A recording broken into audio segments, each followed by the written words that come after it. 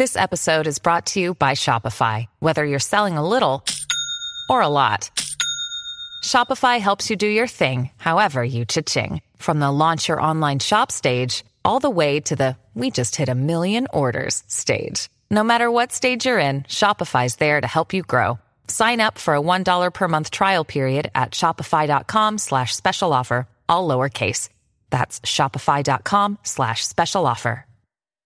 Has the winter season taken a toll on your tile, upholstery, carpet? Call Cyclone Cleaners, 570-726-6200. For all your carpet, upholstery, and ceramic tile cleaning needs, it's Cyclone Cleaners, also offering odor treatment and soil and stain guard. Choose the only cleaning company that supplies the water to clean your home and disposes of it when they are finished. Call Cyclone Cleaners to schedule your cleaning today, 570-726-6200. The Major Spoilers podcast covers news, reviews, and of course, spoilers, and goes into details about the topics discussed. So if you haven't read, listened, or watched the items we talk about, you might want to come back later.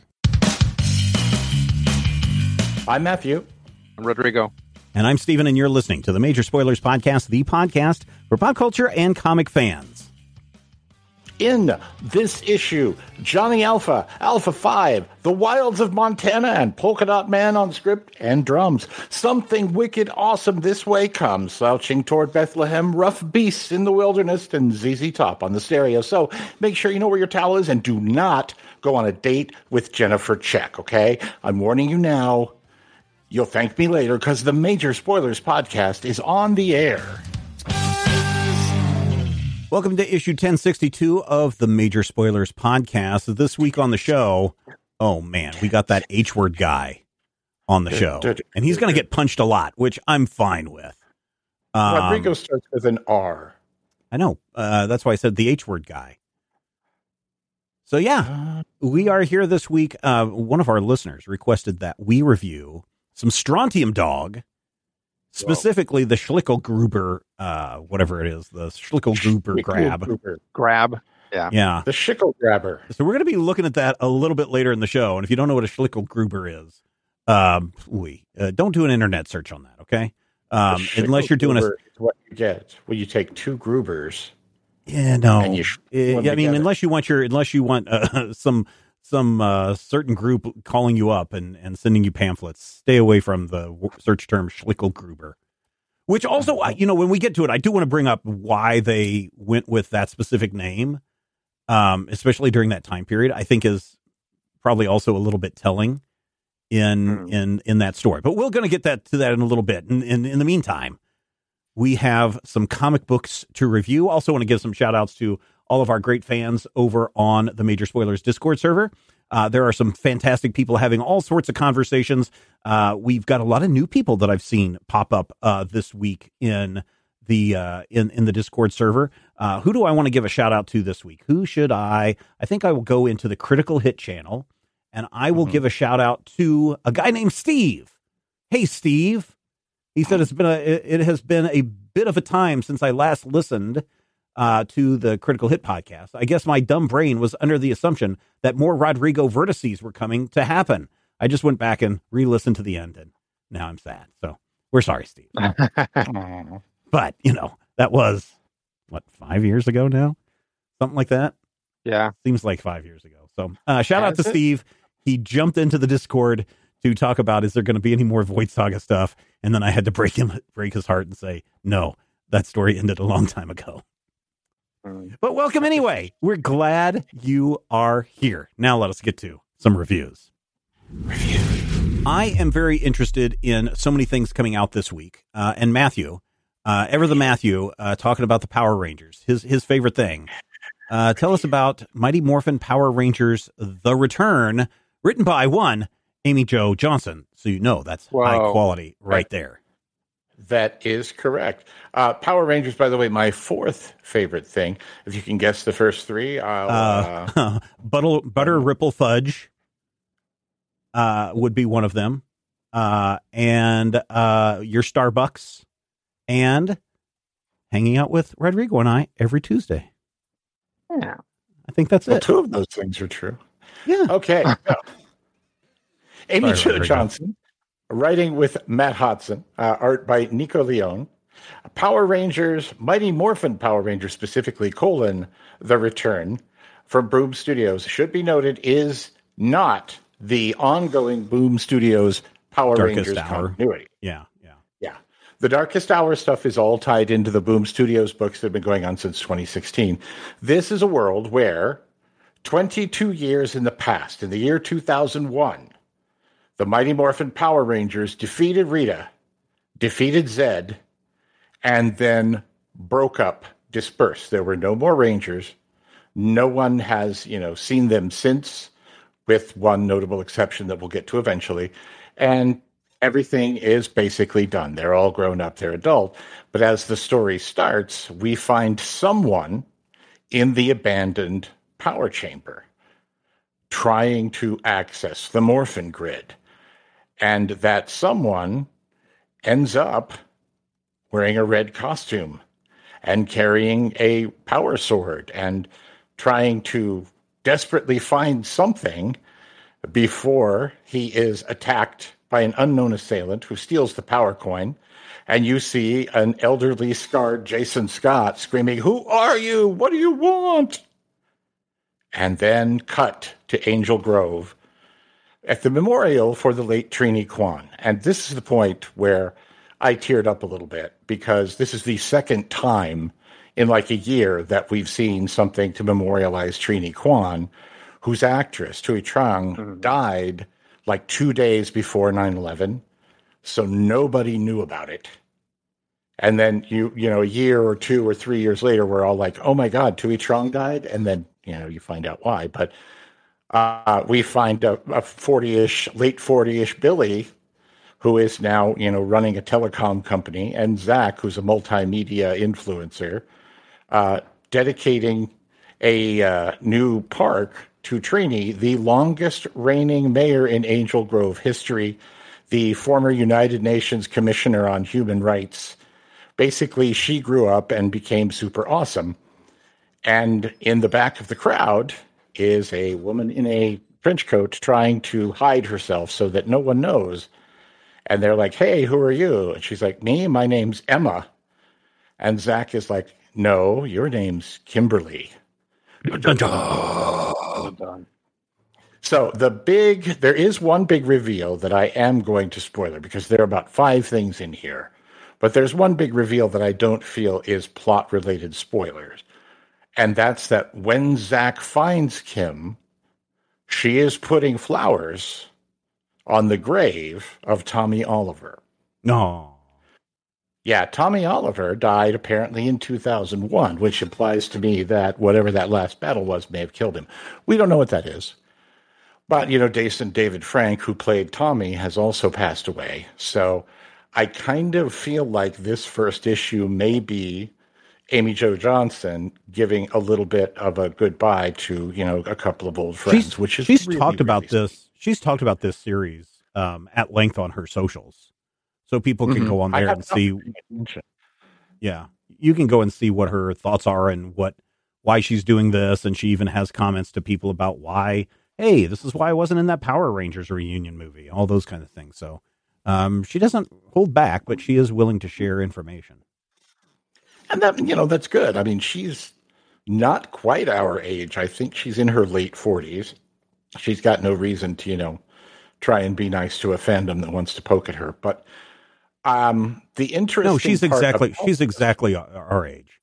She's 53. Is she? Yeah. She's born the same year I was. So she was playing well below her age. I didn't realize. They always do. Don't do that. No, they have to. I mean, days, there's legal reasons why you got to do that. I know how Dawson casting works. It's just that I didn't realize she was that much older. That would have made her like 24, 25, playing 17. And I thought she was like 22. Anyway, Zach has gone public. Everybody knows that Zach used to be the Black Ranger. And Billy is trying to use his power coin to power new innovations. And apparently Jason was a firefighter in Angel Grove until he felt like he could do more good by morphing up again. But no one knows what happened to him. And so he has gone missing. And most importantly, Billy has discovered that other than him and Zach and Jason, someone is accessing the power of the Morphin Grid. He doesn't know who this is, but at the end of the issue, somebody shows up on Emma's front door and says, hey. And then you'll have to read the book because it is an interesting final reveal. Now, I will say this. Is the final reveal like the Zords in some kind of Simon Stahlhag, design where they're just kind of rusting away in the background? Apparently only one Zord still exists, and that's Kim's, and she refuses to use it. All right. Yeah. This is, by my count, the fourth Power Rangers continuity that I have been dealing with in the Power Rangers anniversary year.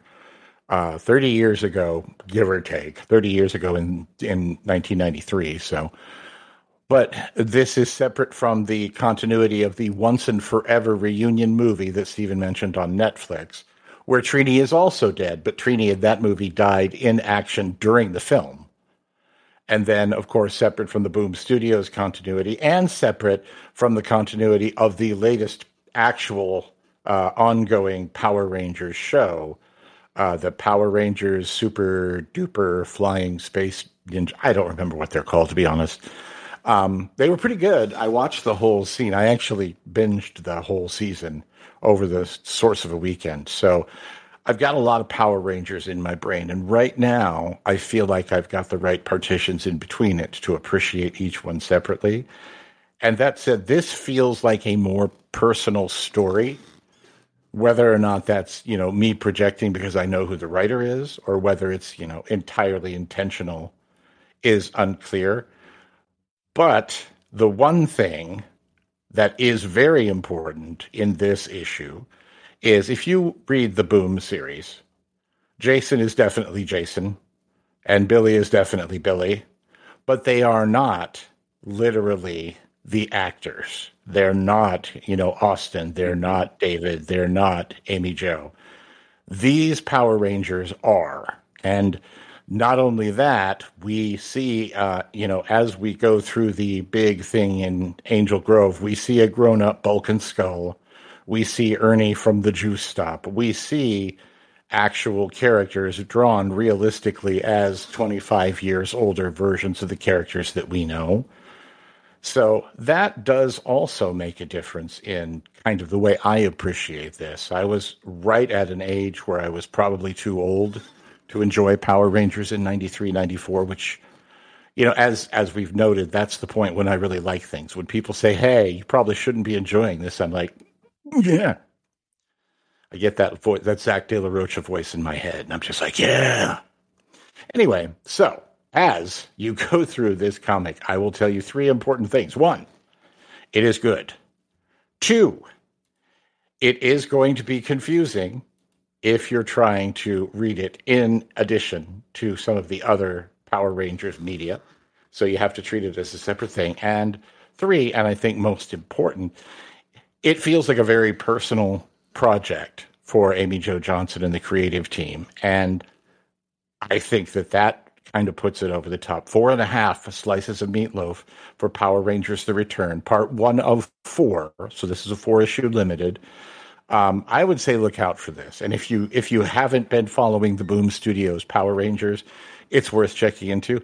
In fact, it might actually be easier to check into if you haven't been following the other continuity. What do you guys think of, and I don't want to say this is stunt casting, although they did approach Amy Jo Johnson and said, hey, would you be interested in doing this? Not the other way around. What do you think of the kind of the stunt casting when you have the celebrity who was known for the part writing the comic book? The other example would be Iman Vellani. Ms. Marvel is writing the Ms. Marvel comics now at Marvel. I feel like it's the same thing I feel about CM Punk did a run on Drax the Destroyer for Marvel. And I really enjoyed. Taran Killam has done several comedic stories. Taran Killam from Saturday Night Live actually did a really funny Spider-Man story that I still remember So it kind of depends on whether it seems like they can write, you know? I don't necessarily, I'm not like a huge John Leguizamo fan, but John Leguizamo did an Image series a few years ago that was basically, here's John Leguizamo, the superhero. And it was really good. I enjoyed it. I liked the way it, it came together. And so I don't know. It's really a question of, is it well written? Mm-hmm. Yeah. So, Rodrigo, do you have I have thoughts? that with professionals in the industry too. So, Yeah, it's pretty close to Matthews. It's interesting because you never know what's going to come out of it, right? It's like Right. it might be a stunt, and either you could have something where the person gets hung up on it and they're like, "Oh, I want to write comics now," or they don't do very good work, but we can't necessarily tell because usually there's another writer attached, and that writer probably cleans up Mm-hmm. any issues. So first off, it's hard to tell how much they're actually writing, right? But you can end up with someone like Kevin Smith who wrote some comics and then probably as a stunt and then got into it and has continued to write comics for years, right? So and feel people like like those a lot. something similar to that is what got, Judd Winnick started Sure. in comics, because, Judd Winnick was known for his real world work and his cartoon work, and, Pedro and Me. And then, they gave him Green Lantern, and all of a sudden Judd Winnick is like, oh, yeah, I'm going to, go nuts and do a cool Green Lantern story. Yeah. And people are like, oh, real world guy can write. Yeah, and now he's writing the third most popular comic book in the world. Yeah. Nice. Hilo is a great book, too. You should check it it is. out. Yeah, that's what I'm talking about. Hilo is the Okay. third best-selling comic right now, right behind Captain Underpants and what is it, Dog Cop? Oh, I always right. get them confused. So. Dog. Right. Well, Dog Man. we brought up James Kochalka the other day, and he's definitely working on that sort of like middle grade, like kid stuff, and I'm sure it's going great for him because his style also, jives with it. But yeah, it's the place to get into. I'm always going to mispronounce his name, David Dasmalchian. Is that how you say his name? Dasmalchian. I always mispronounce it. I apologize. It's kind of following along with Amy Jo Johnson doing Mighty Morphin Power Rangers, because David returns this week with Count Crowley's mediocre Midnight Monster Hunter #2 with art by Luca Kettner. And I was like, oh, neat. Another Count Crowley comic is out. And I like this because David also grew up in the Kansas City area. There's no doubt that he watched the Channel 41 type of horror movie hosts and those kinds of things. And of course, Count Crowley is just playing on that, but what if this stuff was real, almost like Fright Night to an extent. And I was like, oh, this is great. And then I opened up the first page and I was like, wait a minute, why does this seem familiar? Wait a minute, what's going on here? And then I realized I last reviewed a Count Crowley comic back in November, and I thought, oh, this is the start of a new series. No, this is the second issue of that series that launched in November. And I don't know if this is quarterly. I don't know if there's some other delay going on. Dark Horse is typically not known for releasing stuff late. I don't know if this is if a creator issue or if this is something that is planned to be a semi-quarterly or close to a quarterly release. And I only say that because I think that also works to the detriment of the comic, because unless you are dying for this comic and you're looking out every month going, is the new issue out? Is the new issue out? Is the new issue out?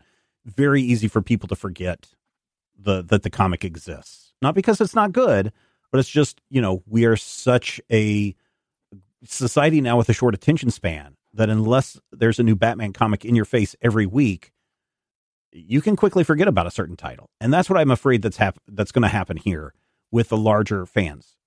That being said, this is a really good comic. This continues to be a really good comic as Jerry is trying to reboot her career, deal with her alcoholism, the death of the friend that we saw last issue, and deal with a greater vampire menace that is coming to the city, to Kansas City, or specifically Beloit, not your Beloit, Matthew, but Beloit, Missouri, not Kansas, for this. I will say I was mightily surprised when this issue opens in Kansas City in 1983, and there's a dude who's paying what looks like, what's her name from Misery? Looks just like her. Paying her what you think is some kind of sex monies for, like prostitution type stuff. And yes, it does appear to be prostitution, but this dude is definitely into having sex with corpses. I shouldn't say corpses, bodies that are very, very cold, but maybe still just a little warm, and maybe turn into monsters if you let them loose. Yes, Kathy Bates. She plays a role later on when the head vampire comes to town at the end of the issue. Vampires.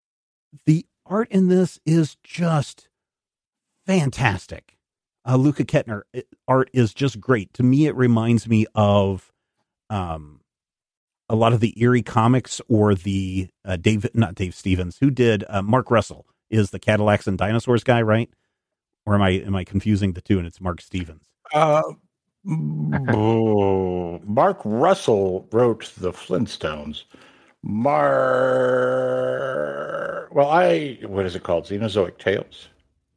Yeah. Oh, right. Yeah. Mark Schultz. Mark Schultz. Okay. I knew the M and the S. I just got the names wrong. Yep. So Mark Schultz. The art reminds me a lot of what you see in Cadillacs and Dinosaurs too. And I really, really, really dig the art. And I like the gruesomeness 1980s Fright Night horror that is coming from this. I like the cheesiness of who Count Crowley is.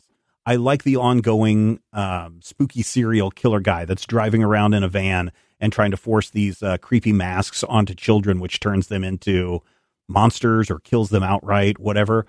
Everything about this book just hits for me in a weird way that takes me back, probably the same place that David did, staying up past our bedtimes, watching All Night Live or whatever that's on Channel 41. Was it All Night Live on Channel 41, or am I thinking of the Gilbert Gottfried one? No, Up All Night was Gilbert Gottfried. All Night Live was All Night Live. Yeah. Watching All Night Live, this just hits that weird spot. And I think Fright Night was probably one of those early horror movies that I watched where same way with Lost Boys, where I was like, I'm not totally skeeved out by this like I was when I watched like Aliens or The Thing or something like that. Right. So there's something about this that resonates with me. It may not resonate with all audiences who are not attuned to the Vampirellas, the Gilbert Gottfrieds, the Uncle Daves, that kind of stuff. But this does for me. And I think if you're a fan of that crazy type genre of horror, in fact, Gugliari, whatever his name is, he still does a thing, or his somebody else is doing that. Svengoolie. There is another show that I stumbled upon by accident, where first I thought they were trying to do an MST3K riff, but they're just totally doing a straight up, we're going to watch a horror movie and we have these skits in between segments. I'm the spooky, owner of the spooky house, and here's my creepy butler and my really creepy niece or whoever that lives here. And they will bring on like some celebrities, writers or whoever, to talk about this movie or their love of these things. It's a YouTube channel. I can't remember it off the top of my head, but it is straight up 1980s, schlocky horror movie type stuff, which is right in line with what Count Crowley is. And I love this issue. I really get a kick out of it. I would like to have David come on the show sometime so I can mispronounce his name to his face, and so we can talk and geek out a little bit about this. But the biggest problem is what I addressed at the very beginning. The release schedule needs to be a lot faster on this. I don't know if I can wait 3 more months to get issue number 3, and I'm not sure that fans of the series will wait 3 more months to get the next issue of this series. So the one thing, and again, I don't know what the reasoning is behind the release, but I enjoyed this book, but I'm going to ding it down for its tardiness. And so I'm going to give this 4 slices of meatloaf out of 5. If the head vampire were here, he'd probably still see the throbbing veins in the meatloaf with his vampire vision, which is pretty cool. But yeah, that's where I'm gonna stand on Count Crowley's mediocre Midnight Monster Hunter number 2. Good stuff. It's good stuff, ladies and gentlemen. It is good stuff. Can we never, ever say throbbing veins in the meatloaf again? I mean, it depends, David. Are you gonna, what are you and Luca gonna do on your next issue? Maybe I will. Maybe I won't. And again, somebody is gonna write in and say, "Oh, Steven's just talking about Count Crowley again." The only reason I'm talking about it again is because it's been months since I last reviewed it. It's not like every month this comes out and every month I'm talking about it. But yeah, it's interesting, and I think people are gonna dig it. And if people want to check this out, both Count Crowley's Mediocre Midnight Monster Hunter #2 and Mighty Morphin Power Rangers The Return #1 can be purchased through our Amazon affiliate links. There are links in the show notes, so you can click on that and you can buy the digital versions and read them to your heart's content. Pinch and zoom all you like, and read the comics that way. Now, you cannot at this moment buy Rodrigo's pick, because Rodrigo is far ahead of the game with everybody else and is looking ahead to what's coming out of Mad Cave Studios in March of 2024. Yeah, like the end of March. Yeah. So once again, very far in the future, because, anytime I become unstuck in time, I try to go see what's in the comic shops and bring back what I can. But Morning Star #1, writer is Tim Daniel, artist is Marco Finnegan. This book is cool and weird, so I'm immediately very into it. The first maybe third of it is there's these fire jumpers, I guess, you know what I'm talking about, like firefighters that jump down into forest fires, and they are effed. They are having problems, and then on top of that, supernatural things start happening. And then from there, we cut to the family of one of them, and they have passed away. They believe to have been killed in that blaze, although we don't necessarily see it happen, so we don't get confirmation one way or the other in this issue. But we know that some supernatural stuff was happening, and now the family is driving to that place, to that national park where that blaze happened, for some closure. It's very interesting. Marco Finnegan's art is really good. I really like his sort of like poses, his like positions that he puts the characters in are very dynamic. There is one thing that is a little confusing, which is that I think that the little boy, the child of that firefighter, has a very active imagination, maybe might be mentally disabled in some way. We don't really get a lot of explanation. He might just not be a talker, but his imagination, we can see what he's imagining, and there's kind of a filter on it. It does look in a particular way. And then we sort of see it cross over into maybe being real, but it's kind of confusing, and that's where the issue ends. Mm-hmm. So it's like, it all looks good, right? It's like the point of the artist is to make it look good. And if we don't necessarily get what's happening, maybe that's the writer's fault and not the artist. Mm-hmm. But I don't want to say annoyed, but I got to the end and I'm like, oh, I need to read the whole next issue for them to explain this. And it's it's different for me than like something weird happens that is inexplainable, and then they explain it in the next issue. I'm looking at like formal elements here, and I'm like, I want to know what this formal element represents, right? Mm-hmm. And that's why I'm that's why I'm getting hung up on it. It's because I'm like, well, how are you using the gutters for this, or are you using them for that? You have to tell me. And so I'm gonna give it 4 slices of meatloaf because it's a perfectly fine comic. It's really good. The mystery is interesting and everything else is interested, but my own brain is sort of getting caught up in it. So we'll see. A month from now, when I review the April issue, we'll see how it comes out. Yeah, I think I would say that the publisher and the creators did their job correctly, because they're making you think about the work. Yeah, and definitely. also making you want to go and read issue number 2 to see if those things are addressed. So yeah. Good job there, Mad Cave Studios. Also, I have put a link in the show notes. If you want to check out a couple of pages from this issue, I've got a link to our preview that we had on the website a while ago, back in January. That'll give you an idea of what kind of art style you're looking at. And this is a lettered preview, so you also get to read a little bit of what's going on.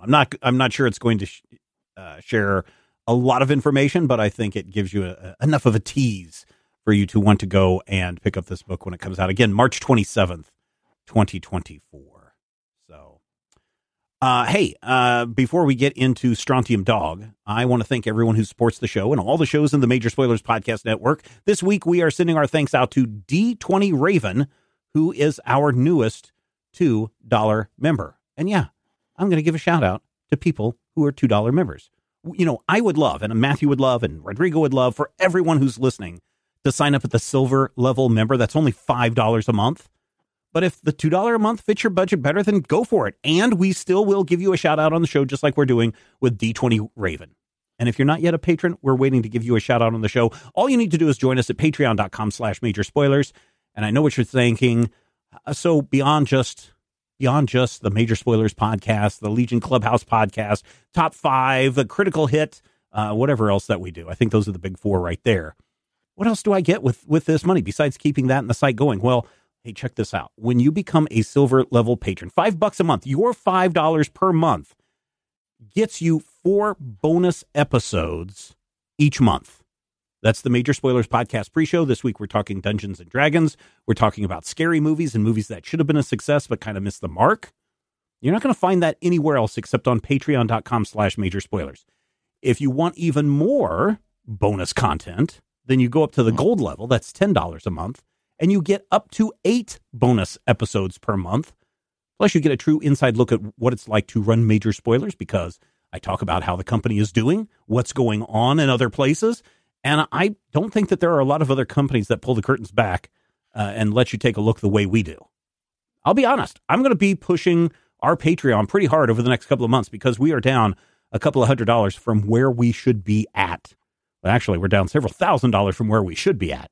But we're down several $100s from where I would like us to be at, just so we can pay our minimum bills. And unfortunately, I know it's the economy, stupid. It's the economy. It's the gas prices. It's the chicken prices. It's the Big Mac prices.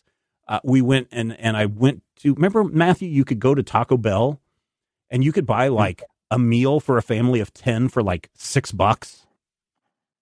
You can't do that anymore. I went to Taco Bell the other day, and for a family of 4, it was like $50. And that was just for like some tacos and some burritos and a nacho. So I understand when people can't do that, but we're in a place that if you enjoy the stuff that we are doing, if you find value in what we are doing, we are really asking you right now to step up and become patrons at patreon.com/major spoilers. And you're going to get your name shouted out, plus bonus content, lots of bonus content. And not only that, but here's the thing. Many people think that, when I sign up, that's when I start getting my bonus content. Oh, no. When you sign up, you not only get access to the future bonus content, you get access to all of the previous bonus content. Mm-hmm. Something in the lines of like 300 pre-show episodes, more than a dozen commentary tracks that we do for the movies, GM roundtables, all that stuff, all that bonus stuff, you unlock instantly when you become a patron at the $5 or higher level, depending on what your plan is. But if $2 sets you up right, then $2 it'll be, and I'm happy to have you as one of our patrons. So what are you waiting for? Patreon.com/major spoilers. All right, boys. Because who's the culprit behind this? Lagnus. Oh, Lagnus. He was like, he knew ahead of time that we were going to be talking about this, because he's the one that said, hey, have you guys thought about looking at some Strontium Dog, specifically the Schicklgruber grab? And I was like, let's go look at this. And then you find out that it's Strontium Dog's tale that involves Hitler. Mm-hmm. Yeah. But Hitler who gets his comeuppance. Involved. It's almost like Hitler is the... So Hitler is not portrayed as anybody who is good in this issue. So I should point that out. Yeah. Hitler is really portrayed as a feckless doofus. Like cowardly, yeah. Yeah, cowardly doofus. So, it's not like 2000 AD is promoting, Nazis or anything like that, which is what I was afraid of. Because it's like, oh, why are they trying to get Hitler? Hopefully they're not trying to bring him back to the future so that they can adore him or anything like that. Also, Nazi symbology is almost non-existent in this. Yeah. And again, it's a European comic. Yeah. Be very careful. Yeah. In fact, it's banned in many countries. At one point, it was banned in Germany. I'm not sure that that's still the case now. So I don't know enough about Strontium Dog specifically, except that very much like many 2000 AD titles like Judge Dredd, it takes place in the future after a post-apocalyptic war of some kind. The discovery of the element strontium has mutated people. 90, yeah. Strontium 90. And it starts people to have mutations, giving some people powers, other people strength. And we are introduced to Johnny Alpha in this series, who is a member of a police force, a task force, a search and destroy organization. Yep. And so we get to follow his adventures. Yeah. Yep. What is it, Matthew? SD90? And they call them Strontium Dogs because search and destroy SD agents. They tend to get people who have powers. Johnny actually has the power to emit alpha waves, but I'm never really sure what that means. It's whatever they need it to be. Right. And then, like of Johnny's course, weapons, right? Yeah, he has a Viking who follows him around, which is kind of cool, too. Yeah, which is also really weird. What's the Viking's name? Is Wolf. Wolf Sturmhammer. Yeah. And he does have a big giant hammer. And also, he has a medical creature called a Gronk. Not to be confused with Gonk from Star Wars, but Gronk. But you might confuse Gronk with Star Wars because he kind of talks like, what's his name from the Star Wars Episode 1? Misa gonna save you and make you feel so better, Johnny. Oh, yeah. Jar Jar Binks. He kind of talks like Jar Jar Binks. The Gronk is actually part of a race of Gronk, and they're all called Gronk because everyone in their race is the Gronk. So it's a whole. There's actually a moment later on where they're just like, "Hey, I have a letter here for the Gronk," and they're on Gronk World. But I'm not sure if they're like a hive mind or what. But the Gronk always cracks me up because I think about the football player. Yeah. Oh, yeah. Me too. Okay, so this story is credited as being written by John Wagner, but also Alan Grant. And I'm not sure that I was trying to read up on some places. I'm not sure that either Grant was doing this and not getting the credit, and so it's only during this story that we start to see his name appear in the credits, or if Grant was doing some writing, but Wagner was doing the bulk of it, but they were giving Grant the credit or not. I'm not really sure on that. Matthew, you may know a little bit more about that. Wagner and Carlos Esquerra created Strontium Dog for another magazine. Yeah. And I think that, yes, I believe Alan Grant joined as I always call him Stephen Grant because that's Moon Knight. But Alan Grant joined him before he was officially, I guess, there. And so at certain points you see where, like, this first chapter is actually credited to Grant, but it's actually Grant and Wagner. Right. So it's very, I don't know if that's a 2000 AD thing or what. I know 2000 AD is a nightmare to try and research on this side of the pond. Well, and unless you're Rebellion, who owns 2000 AD now, seems kind of a mess anyway in trying to figure out what goes where and whatnot. But there are some great collections that Rebellion Publishing 2000 AD have put out that includes this story. Yeah. But yeah, it can be kind of messy. Now, people may be saying, who's Alan Grant? Alan Grant, here in the United States, you would probably know him for his Batman work in the 1980s. He introduced the ventriloquist. He worked with Norm Brayfogle as his artist on a lot of the stuff. He worked over at Epic Comics for a while. If you are a fan of Judge Anderson, he worked on that here in the United States. And what else did he do? Lobo. Omega Men. I'm trying to think. Legion. He did that Legion story in the 1990s. So that's probably where you know Alan Grant's name from, if you had not heard of him before, but it sounded familiar. Yeah. If you remember the Suicide Squad with the Ratcatcher, yeah, he didn't invent that woman, but he invented the Ratcatcher character who inspired her father, played by Taika Waititi. Yeah. So the Strontium Dogs, in addition to going out and doing whatever bounty hunting that they do, apparently, Rodrigo, also have the ability to do time traveling, and that is the basis for this snatch and grab. Yeah, their agency can send them traveling through time. So yeah, they're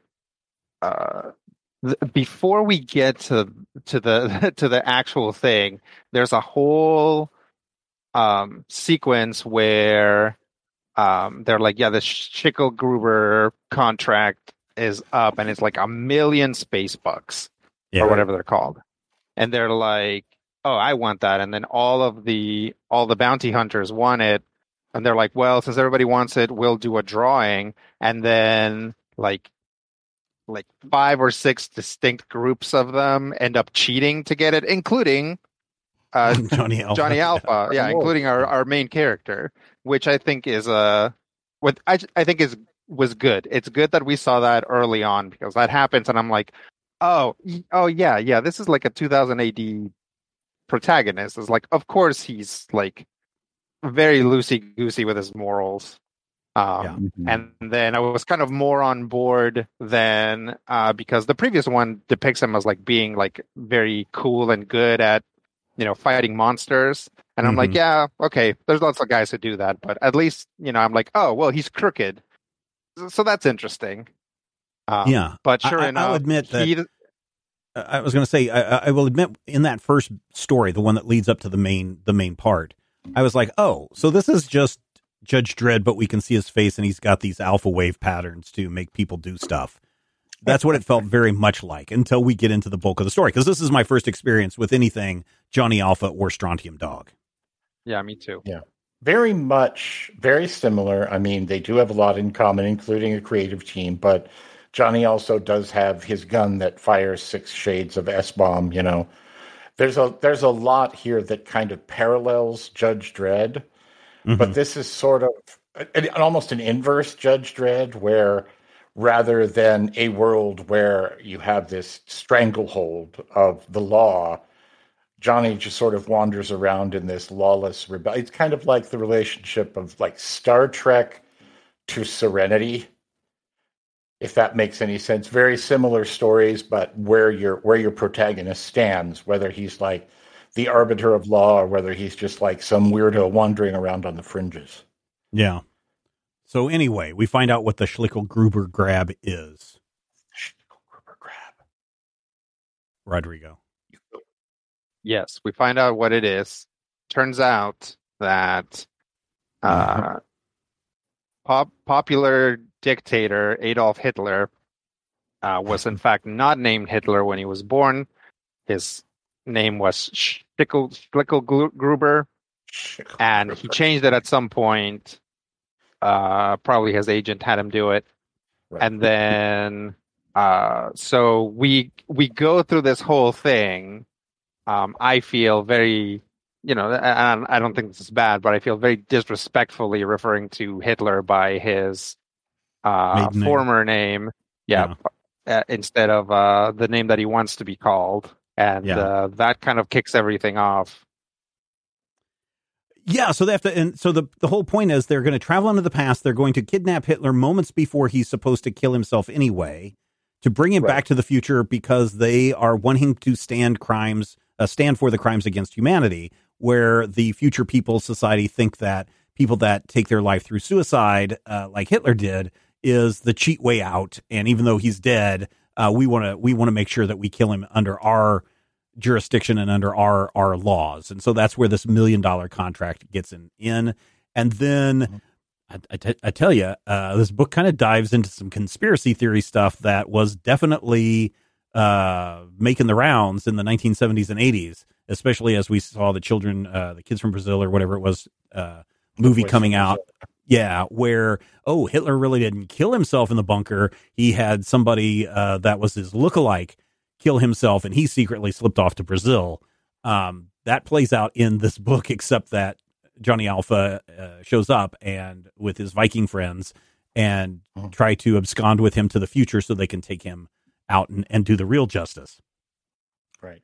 Problem but Johnny is, though, forbidden from killing innocents to get to Hitler. Right. And is forbidden to get Hitler until all of his crimes are already done. So it's not like this, you can't go back. Yeah, you can't go kill baby Hitler. Right.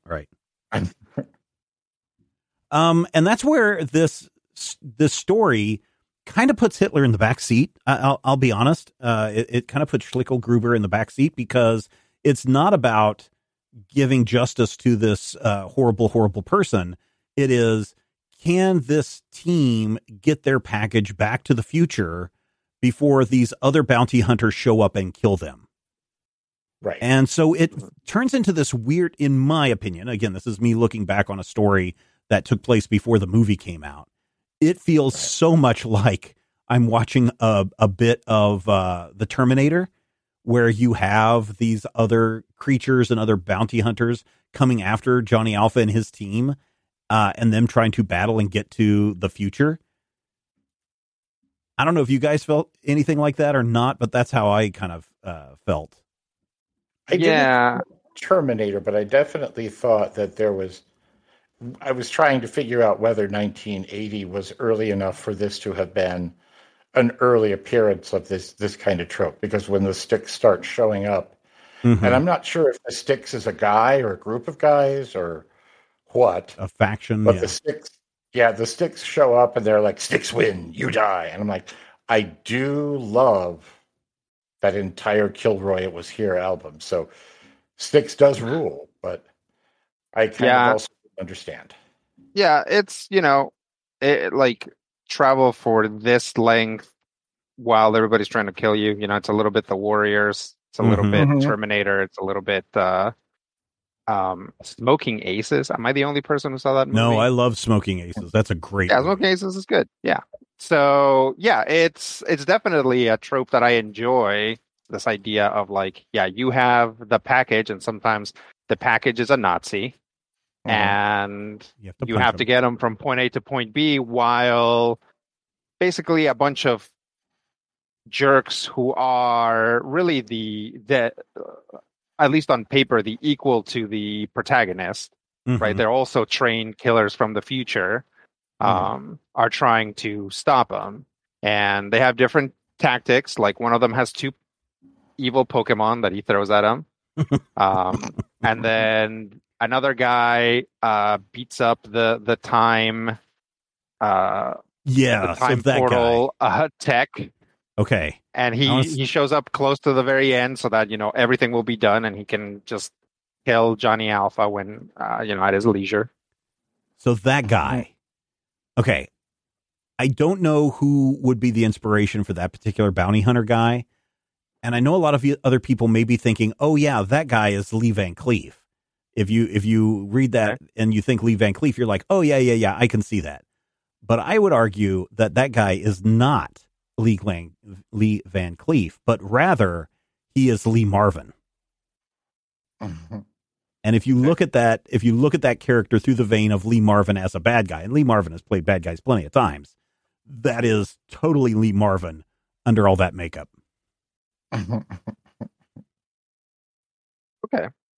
All right. That's just me. But, time travel shenanigans, Matthew. It's not so easy just to bring Hitler back to your current present. No. Things go a little wacky in the wiki-woo. And you do have to sort of walk him through the reality, which is, fine. That's the point really where I feel like it almost feels like the strip is going, did we say 7 episodes? Well, but okay. This was a weekly series, right? Is this part of those, of the publications that they would do with 2000, I think it was 2000 AD or Judge Dredd magazine or whatever it was, where it came out weekly. And this would just be another weekly installment. Right. 2000 AD, did, and I'm going to say asterisk does come out weekly. Yeah.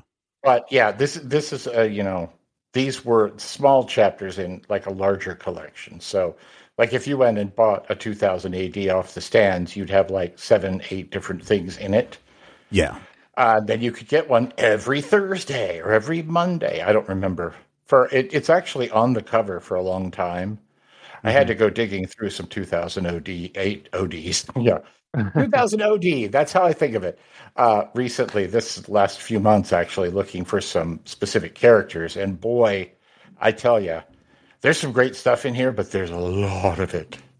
They end up way into the future. At some point, they don't know. But it is the day that a comet or an asteroid is supposed to crash into Earth and wipe everyone out. And so that is also a very interesting look at society and how society deals with these things. And poor old Schicklgruber can't deal with all of this nonsense. Fights, big battles. Lee Marvin gets his. They take Hitler back, and he gets his. Although you never do see Hitler get executed on panel, which I was kind of expecting and kind of hoping for. Because it actually just ends with him. Oh yeah, we have he's almost, I hate to say it, he's the MacGuffin. Yeah, he really is. They're like, here's your Hitler. And they're like, okay, next they'll want $1 million for Mickey Mouse. Yeah. And then, of course, the Vikings like, and when they do, you tell us, yeah? We get the Mickey Mouse. And then if you turn like 2 pages later, there's like an ad for some Mickey Mouse like toothpaste or something.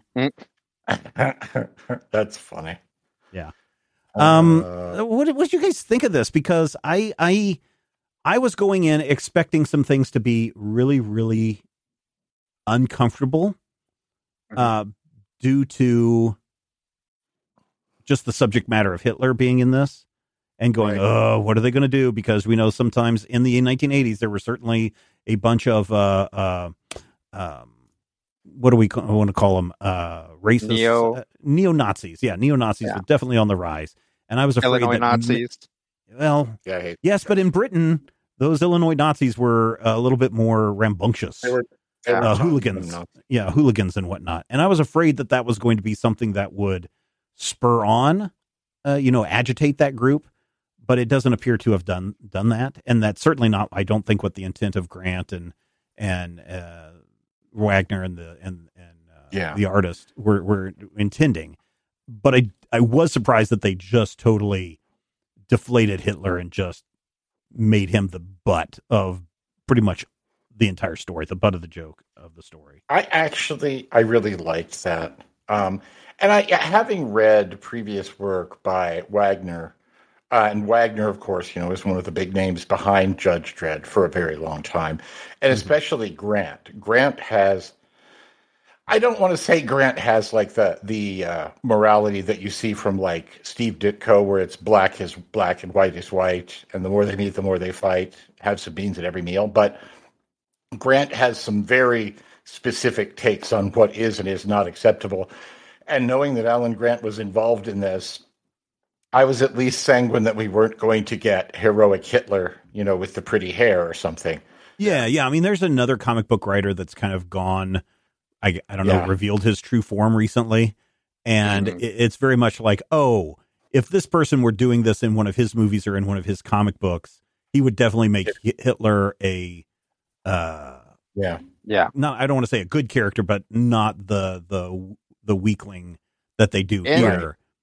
I think in media, since for sure since the 70s, right?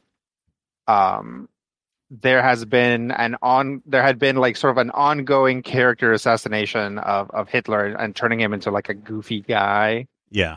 Which is fine, with the slight asterisk that sometimes that can be counterproductive, but I don't necessarily feel that it was. It's only very recently that, just being online or whatever, like you'll encounter somebody who's like, yeah, Hitler. It's like, Hitler. And they're like, no. He had some good ideas. And I'm like, oh my God, what dimension do I live in? Oh man, I got to tell you something when we're done recording. So, yeah. So yeah, for the longest time, like probably the first time I was ever exposed to Hitler or Nazis was something like in a Mel Brooks movie or in the Blues Brothers or something like that, where they are strictly comedic idiots. Yes. Right. Yes. Unlike in real life, where they are dangerous comedic idiots.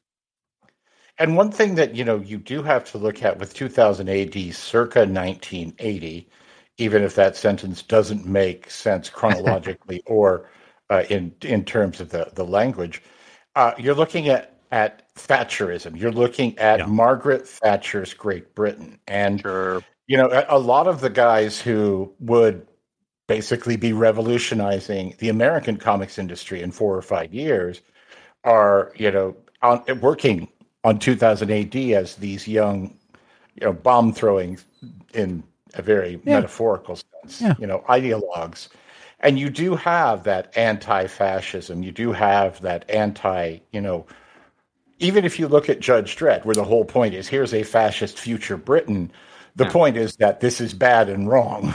Right. And that our main character is the only person who can even make this palatable because of his, weird, unique thing. But as you look at it, even here in Strontium Dog, you see these bits of almost fascist portions or almost what they call the neoliberalism, whatever it is. You see these things popping up, and I feel like 2000 AD was a place that you would go to have that little balloon popped. So I did appreciate that. I did have one thing about this book that only occurred to me after Stephen and I were talking in a previous recording tonight. Can anyone tell me, was there a female character? I think the one woman I thought that was a woman that came after them with the 2 Pokemons. There's 2 teams that come after them. One of them is a spiky lady and the guy who controls the Pokemon, who has they call him Slabhead or whatever, the guy. The other, the lady I think has a lady's name like Norma or something like that. Mm-hmm. But other than her and some speaking lines that the comet hippies have, no, most of the characters are either irrecognizable because they're mutants or dudes. Right. So that was kind of a thing in that, it did not pass the Bechdel test. But that's also, in some ways, kind of part and parcel of the 2000 AD vibe, too. Yeah. Or just the time period in general. Well, it's especially with 2000 AD, though. I feel like if you go through the history of 2000 AD, I think there's Halo Jones, who is a female character. Mm-hmm. Question mark. Judge Anderson. Yeah, Judge Anderson. I guess there was a female member of the ABC Warriors who wasn't actually a robot. She was a girl human woman, but she was in love with a robot. But nonetheless, that is not necessarily what I would call a major flaw, but it is a concern. And I guess it does, when we get to the end of this, have kind of that element of the Shaggy Dog story. Yeah, and that's the thing that I think the big question that I have after reading this was, I enjoyed this story. I like the adventure of these people that are trapped and thrown across time, and they've got, Terminators after them, and they've got Lee Marvin after them, and they've got to get the package back to home base on time. I dug that. But at the end of it, I was like, did this really need to be Hitler? And because he just is the MacGuffin of the story, I think they could have moved a little bit in time and history and maybe picked somebody that was maybe not as controversial, but still as bad, or just an imaginary person from a different time period. I'm not sure that it had to be Hitler. That's the thing, is that was actually pretty safe. I think, right? If you look at media, you're time, right. No, if you look at the time, no, Hitler bad. Everybody knows Nazis bad. Even in 1986, 88, 89, 92, people knew Nazis were bad. Then comes along American History X, and people are like, Nazis bad? ? And then we start into the downslide of that. So you're right. Probably Hitler, very safe bet, but today there's an aspect of controversy about it. Because on the one side, obviously, you have neo-Nazis who are like, well, you're not giving him a fair shake. And on the other hand, you have people that legitimately may ask, why would you put Hitler in your comic? Why give any time and thought to this? Right. Which is a fair question, but I think there's good answers to that. But yeah, back in the 80s, it was a very safe thing to be like, I'm going to cast Hitler as the fool, and everybody just was cool with it. Yeah. And I think that's almost kind of the hook of this story is. I mean, it certainly is the hook. I mean, if you know who Schicklgruber is. Yeah. Right. Without it being Hitler, I feel like this story would be pretty unremarkable. With it being Hitler, it's kind of like that time Captain America fought Nixon. You're like, oh, I remember this because of that aspect of it that seemed weirdly controversial or whatever. But if you kind of break it down, as I said, when you get to the end, it is sort of they say, okay, we find out they're going to go back in time. They go back in time. Something happens. They get back and they successfully, deliver their quarry. The end. And that's fine. I mean, not every story needs to be some weird, complex Cormac McCarthy narrative. But it also does feel like if it weren't Hitler, would it warrant 8 issues or, at lead slots, mind you, of 2000 AD? Yeah, this story greatly benefits from its serialization in that you sit down and read it all in one go, like actually very little happens. Mm-hmm. Like you said, it's like a very straightforward, the guys go and they get the guy and then they have some fights and then they deliver the guy. There's no questions asked, no twists or turns. It's very straightforward.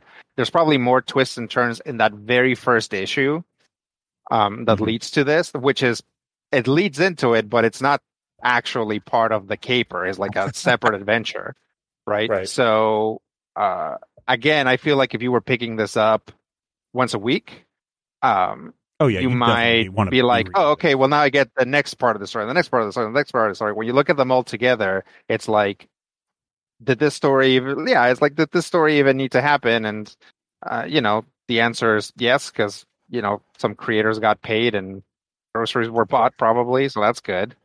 But was there anything really all that interesting about it? To me, no. But